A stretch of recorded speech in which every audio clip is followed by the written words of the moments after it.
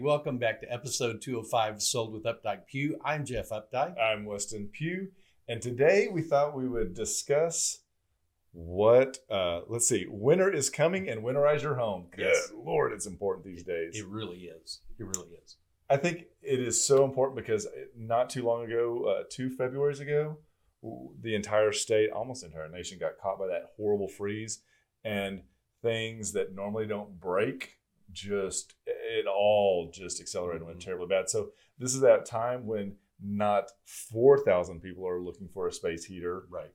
And insulation. So let's talk about how we can get ahead of this and make our home and our house that much better.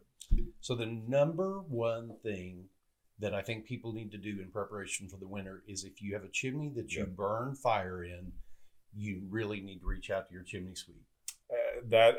That is one of those things that can cause a fire, and that is one of those things that also releases gas. Mm-hmm. And so those two things right there, silent killers. The other thing you do is get a carbon monoxide test and have that there beside that. But a chimney sweep is a great thing to call and have that done. They are not a ton of them, so really think ahead about getting that done. If you are one of the ones that thinks, I just burn, what are those little Duralogs? Yeah, Duraflames. Those actually put off a ton of sticky smoke that are problematic. Yes, and you talked about a carbon monoxide detector, and it is incredibly important, especially if you're burning gas in your fireplace. The other important thing about carbon monoxide detectors is if you have gas heating in your home. Yep. Because heat exchangers, the big thing inside that gets really hot with the flame that the air blows past is called a heat exchanger. And when those crack, they can cause carbon monoxide to be allowed into your home, and you will not know it. So carbon monoxide detectors, make sure the batteries work, test them every 6 months. Yep. And it's very interesting. So I bought one the other day for the garage because I was burning kerosene to stay warm in there. And it actually, when you hit and hold the test button, it will tell you what the highest level that it detected since the last time you pushed test. Oh, that's interesting. So for me, I can say, they'll give you the guidelines that tell you what's normal. But, being out there, throwing clay, it's just kind of smart to know how much is coming out. Yeah. And so what we also want to point out, because this is very evident 2 Februaries ago, pipes and how important it is to insulate them.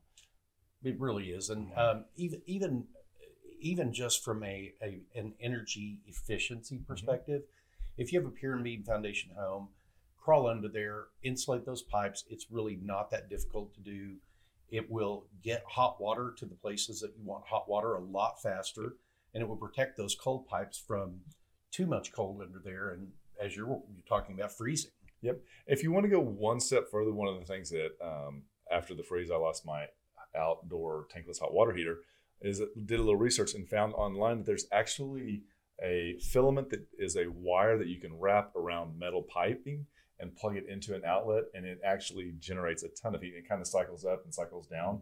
And so I have actually wrapped that entire outdoor area pipe-wise just to make sure that I don't have to spend another $3,500 the next time my water heater goes out. Not good. Yeah, and outside pipes are just as important to insulate. Put the thermal socks over, put the foam caps over, whichever is most appropriate based on where your water spigot comes out.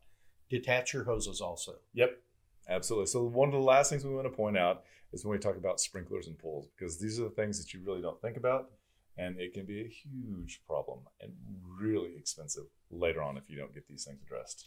I put my sprinkler system on one of the Hive. I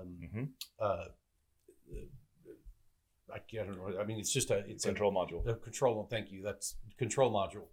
And the thing that I like most about it is geolocating based on where you are, and it knows if it's raining, it knows not to turn it on. If it knows that it's freezing, it knows not to turn it on.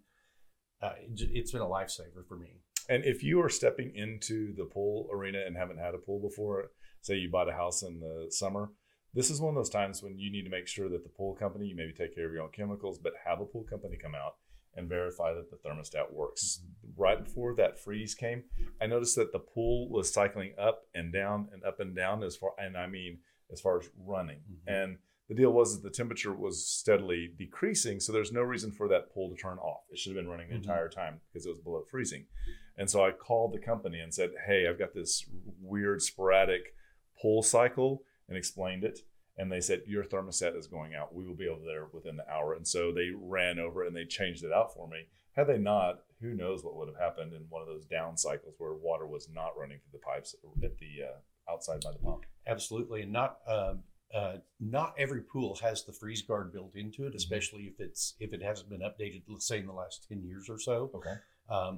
But if you're not going to get a freeze guard on it, just make sure that when that temperature does get down below 40 degrees, that you know how to manually turn that pump on, right, and have that cycle all the time.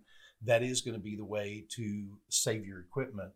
One of the things that a lot of people learned very quickly in that freeze was that the way to save your pool equipment is there's a plug right at the end of the pool pump that's usually black, and you can unscrew that and it will allow the water out of the pool pump, which is what will keep your pool pump and that associated piping right there from freezing up.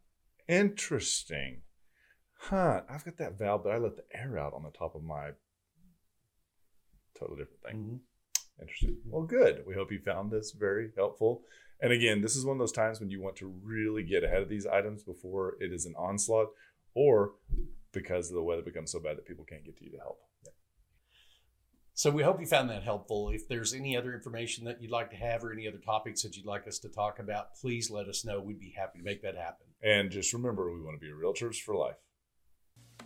When you're ready to talk real estate, you can reach us online, by phone, or by text at 214-377-2223.